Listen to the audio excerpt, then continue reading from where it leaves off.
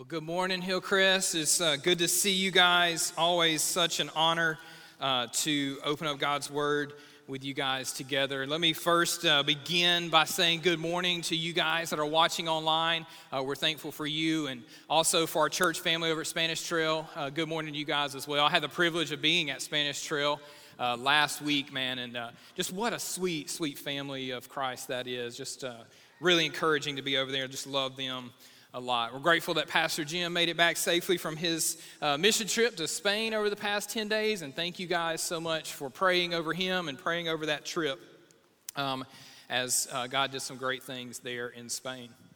This past week, two random things happened as I was preparing this message.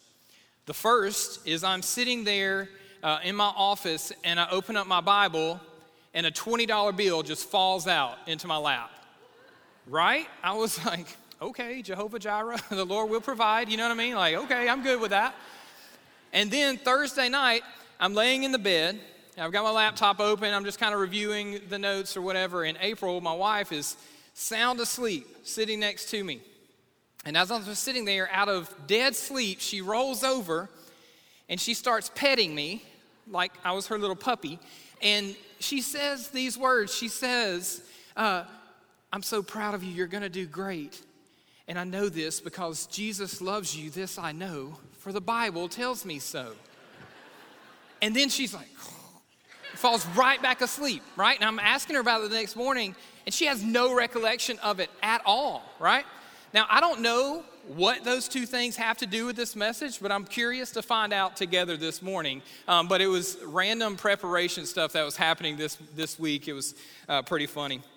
Speaking of messages, man, last Sunday we had the privilege of hosting Brian Nall, who serves as the executive director of the Pensacola Bay Baptist Association. He gave us a great challenge from Acts chapter 14 last week on the extreme effects of living sent.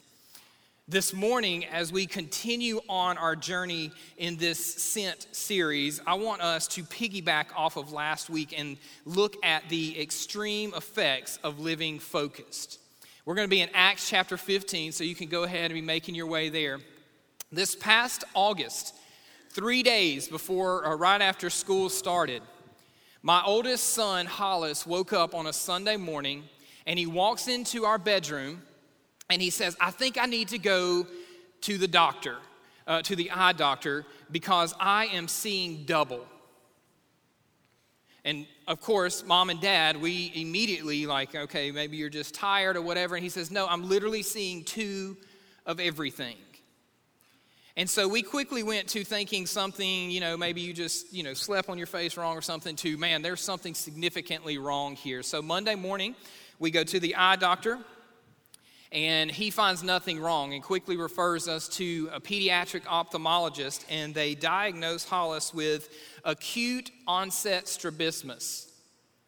And essentially what happens is Hollis had a small head cold about 2 weeks prior to this incident happening. Nothing major, just some allergy type thing.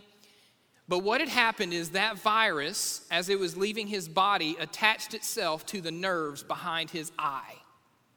And it caused him to see double of everything.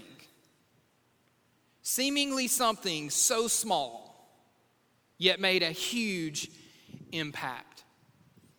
And as we dive into our text this morning, we are coming to the end of Paul's first missionary journey. He has arrived back to their starting point of Antioch of Syria. And we see at the end of Acts 14, we are told that Paul and Barnabas had gathered the church together, and there's a big celebration going on, and they are celebrating all that God had done through them on this missionary journey, and how God had even opened the door of faith to the Gentiles as well. And then in Acts 15:1, we read these words. While Paul and Barnabas were at Antioch of Syria, some men from Judea came, and they arrived and began to teach the believers, unless you are circumcised as required by the law of Moses, you cannot be saved. Now, a lot of the first Christians were Jews, and these Jews had been raised on Old Testament law, and one of the most important Jewish laws was that every male had to be circumcised. Right? It was a God-given sign to separate the people of God from the world. So a lot of these Jewish Christians were saying, hey, if you are really going to be a child of God, then you have to be circumcised. Now, what this meant was that the new members class in the early church primarily consisted of women and children, right?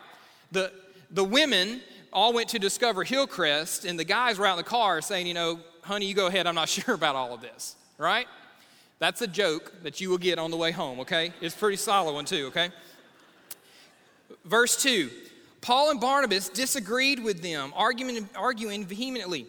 Finally, the church decided to send Paul and Barnabas to Jerusalem, accompanied by some local believers, to talk to the apostles and elders about this question. Now, keep in mind that this was a ridiculously long trip for Paul and Barnabas. This was approximately going to be about a 300-mile trip back to Jerusalem. And it's right on the heels of a celebration of the success of his first missionary journey. Nonetheless, he was willing to go all the way back to Jerusalem, and thus begins what is now referred to in church history as the Jerusalem Council. So let's read a little bit about what happens here. Verse 6. So the apostles and elders met together to resolve this issue. And at the meeting, after a long discussion, Peter stood and he addressed them as follows. Brothers, you all know that God chose me from among you some time ago to preach to the Gentiles so that they could hear the good news and believe. God knows people's heart, and he confirmed that he accepts Gentiles by giving them the Holy Spirit just as he did to us. He made no distinction between us and them, for he cleansed their hearts through faith. So why are you now challenging God by burdening the Gentile believers with a yoke that neither we nor our ancestors were able to bear? There were 613 Jewish laws.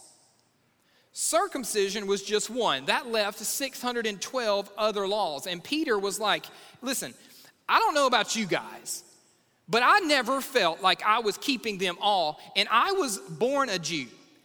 And if we can barely keep these laws, then why would we project that onto the Gentiles? And so let's continue reading. Verse 11. We believe that we are all saved the same way by the undeserved grace of the Lord Jesus. Everyone listened quietly as Barnabas and Paul told about the miraculous signs and wonders that God had done through them among the Gentiles. And after they finished speaking, James steps forward with a final resolution that is summarized in verse 19. And it says this, and so my judgment is that we should not make it difficult for the Gentiles who are turning to God. Church, I would like to suggest to you this morning that we engrave that phrase onto the walls of our hearts. That we should not make it difficult for those who are turning to Christ.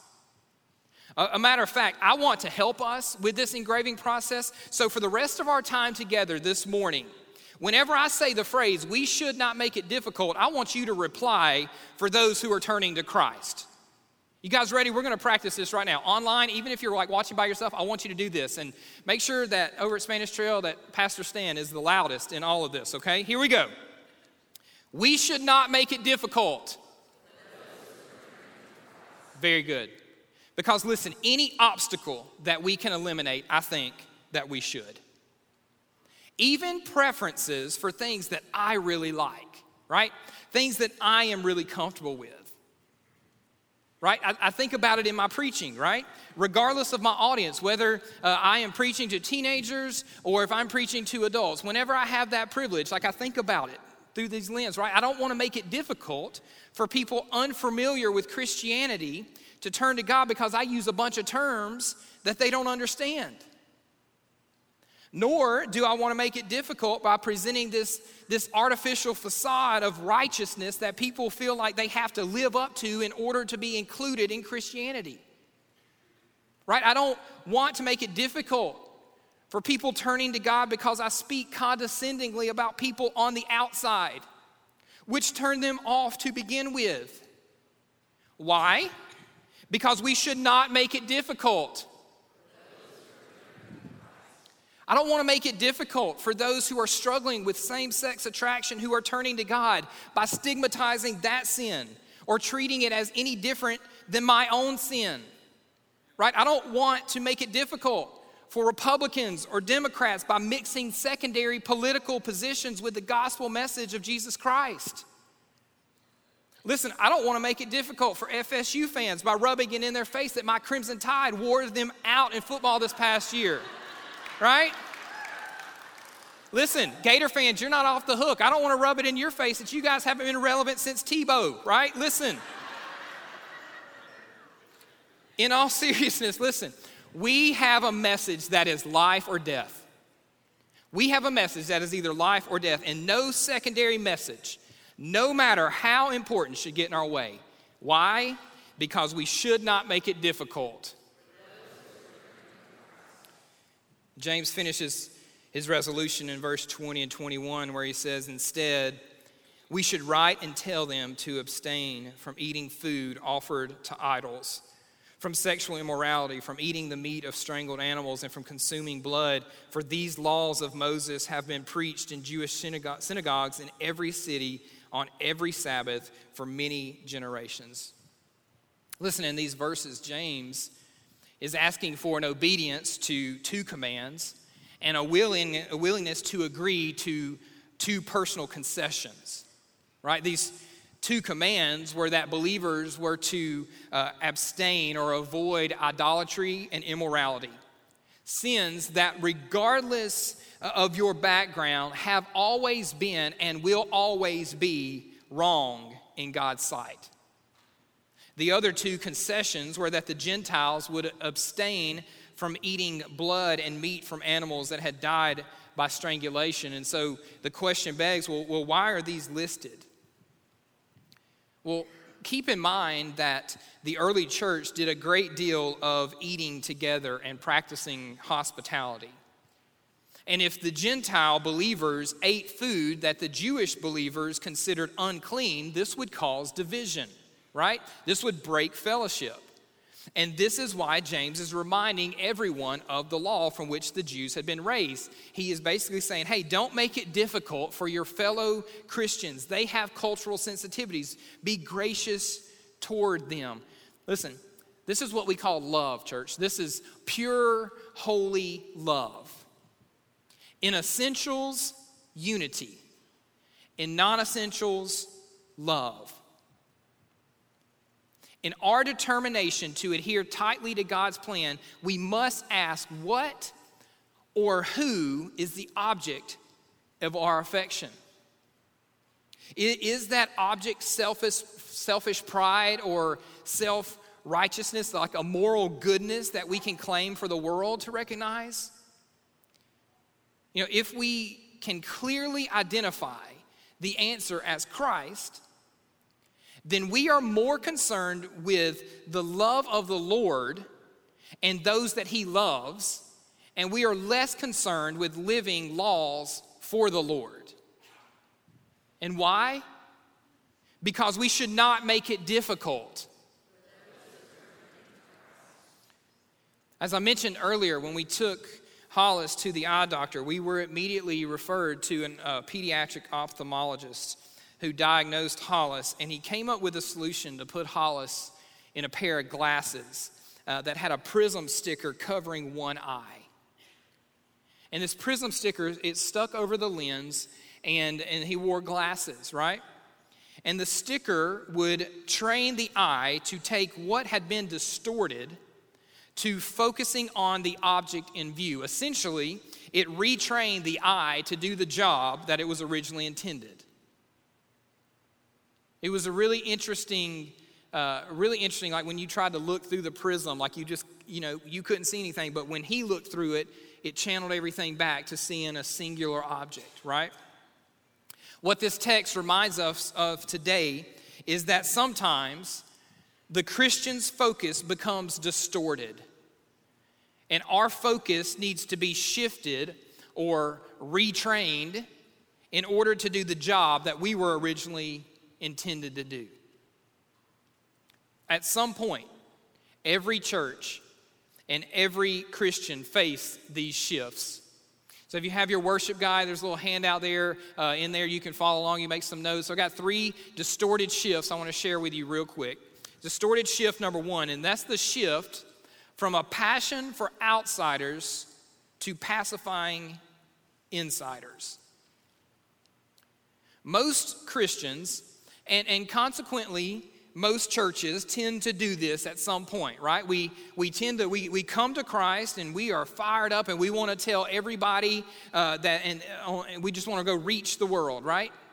And then we sort of get established in the church and we realize that, hey, we have needs as well, right? And so then we fall into one of the easiest traps in church where we start thinking about ourselves. And once we fall into that trap, we begin to put on the lens of what does church have for me? What can the church do for me? And instantly our shift focuses from reaching outsiders to pacifying insiders.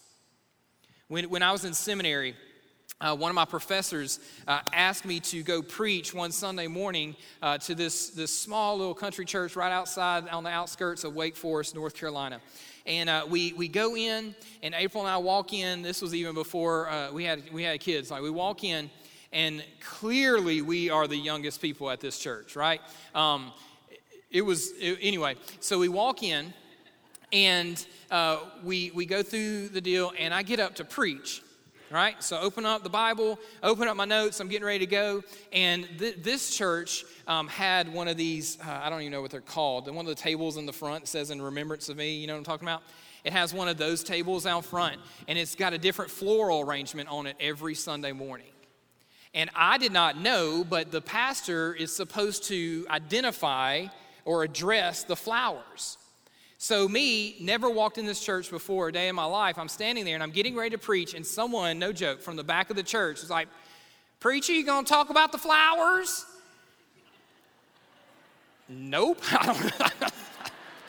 Didn't even notice them, right? I'm a dude, right? And so I was like, and so somebody else, no joke, somebody else says, "Oh," and I'm making up these names because I tried to block this, but they say, "No, that's for the birth of Jeremy and Brianna's baby." I don't know, I made those names up, you're welcome, right? That's the birth of a baby, we're celebrating that. And this person over here says, no, that's in memory of my grandmother, right?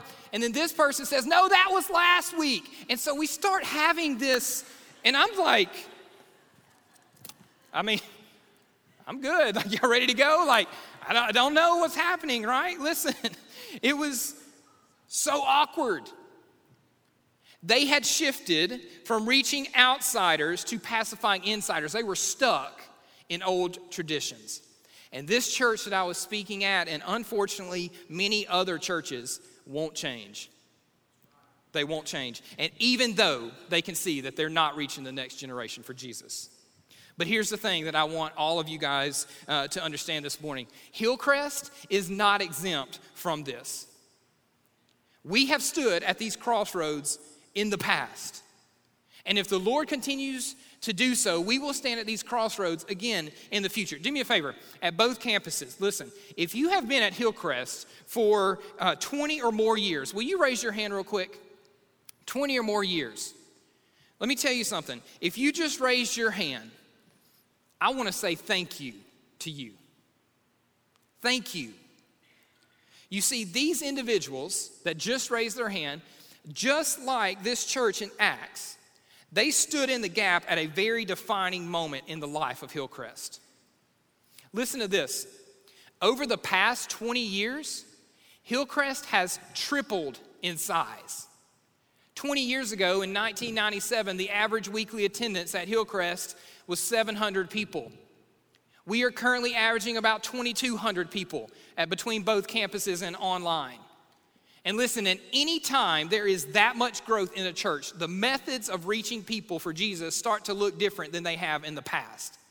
And these people that raised their hand, along with many others, they said, whatever it takes. whatever it takes. They chose to advance the mission rather than preserve the tradition. And listen, they didn't do it so that we can be selfish now. The church in Acts made sure to focus on the mission, not preferences. And we must continue to do this. Another distorted shift that this text warns us about is the shift from grace to law. The shift from grace to law. In our text, the ones calling out for circumcision were saved, right? They believed they were saved by putting faith in Christ. But after that, they started to drift back towards a rules-based relationship with God. I mean, that's what always happens, right? We constantly drift from grace to law. Martin Luther once said, the human heart is hardwired for works righteousness. Works righteousness means this idea that it's what you do, and how you do it determines how God feels about you. Now, our laws are just different than this first church, right? I would guess that circumcision is probably not a big deal to you, but we have our own set of lists where we say, hey, if you do these things, it will make you right with God and show that you are a good Christian, right? And they're never bad things, right? Are you involved in a ministry? Are you doing your quiet time? Are you involved in a connect group? How many people did you share Jesus with? Do you have a perfect family? How much do you give? Do you eat at Chick-fil-A at least 3 times a week, right? These are good things. But many times, they become the measure of our spiritual lives and the measure by which we evaluate others. And not only does this make us lose the gospel in our own lives, it makes it difficult for others to come to God because they start seeing a type of profile that they have to fit before God will accept them. And listen, make no mistake. The gospel is that you are purified the moment you put faith in Christ. Not faith in what you are able to do, but on what he's already done. That is why when Jesus hung on the cross, his last words were, "It is finished," not "go fix yourself." That means that any moment you can be fully right with God, no matter how lost you feel. It is as finished for you, my friend, as it is for anyone. And that is important. Why? Because we should not make it difficult. Finally, the last distorted shift this text warns us about is this. The shift from a focus on internals to one on externals. The gospel's focus is transforming the heart. Jesus said that the essence of the law was to love God and love others. Everything else was an outworking of that. In places that lose the focus of the gospel, they replace a focus on internal transformation with an emphasis on outward conformity. And when that happens, a whole host of things become laws that determine whether you are spiritual. In their day, it was circumcision, right? In our day, it looks a little different, but it's still there. Let me just give you a few examples that I have seen in churches over the years. One is personal appearance, right? Personal appearance is one of ours, right? Some of you grew up in churches where the way that Christians dressed in a certain way when they came to church. That was what you grew up in. Some of you prefer to dress more formal when you come to church. Some of you want to dress more casual. Both beliefs are fine. Let's just not make them law. Vocabulary, that's another one, right? Christians, we tend to have a certain way that we talk, right? And that's great. You might not choose to use profanity. But we don't need to judge the heart of someone, especially if someone is new to the faith, right? They are coming under new authority in their life, the authority of Jesus. And if their former authority in life had not displayed a conviction regarding their language, chances are this change is going to take a little time for this new believer, right? Preferences. not law. Church rules. This is another one, right? The church is bad about unwritten rules that we expect everyone to follow, right? We need to stand up at this time and sit down at this time and be quiet in this area, and you can talk here, and don't take drinks here, and heaven forbid a child run in the hallway, right? Listen, none of these things are bad. But we have to remember to view things from the standpoint of someone who has never entered these doors, and we need to make them feel welcome, not hold them to a standard of unwritten rules that they don't know. The very first church that April and I had the privilege of serving at, Morganton, North Carolina, I was doing student ministry there. Hollis was real young. Merrick, we had just brought Merrick home from Ethiopia, and so it was a sweet, sweet time of ministry, where we had a children's worship just like we have over at both campuses on Sunday mornings. We had one for children, I should say, and it was down in the basement of the building, which is clearly where you have the kids, right? But we're in the basement, and I'm standing on this stage, right? And the stage was kind of this way. And to my left was the door to the room, and I could see all the way up this long hallway. And the hallway went up to 5 or 6 stairs that went to eventually led to the worship center. So I'm in there teaching a lesson one Sunday, and in my vision, I see a child that's supposed to be in the nursery is standing at the top of those stairs with their pants around their ankles. And they are screaming out, "I need someone to wipe my bottom," right? So I got this group of kids in front of me. We're doing the Bible lesson, and so I'm like, what? I can't leave you guys or whatever. And so my intern was in there. I said, "Hey, can you kind of go see what's going on?" And so she walks up halfway up the hallway and turns around with this horrified view. And at that moment, we both realized that wasn't a random kid. That was my kid, right? I'm not going to tell you which one because I don't want to embarrass them, right?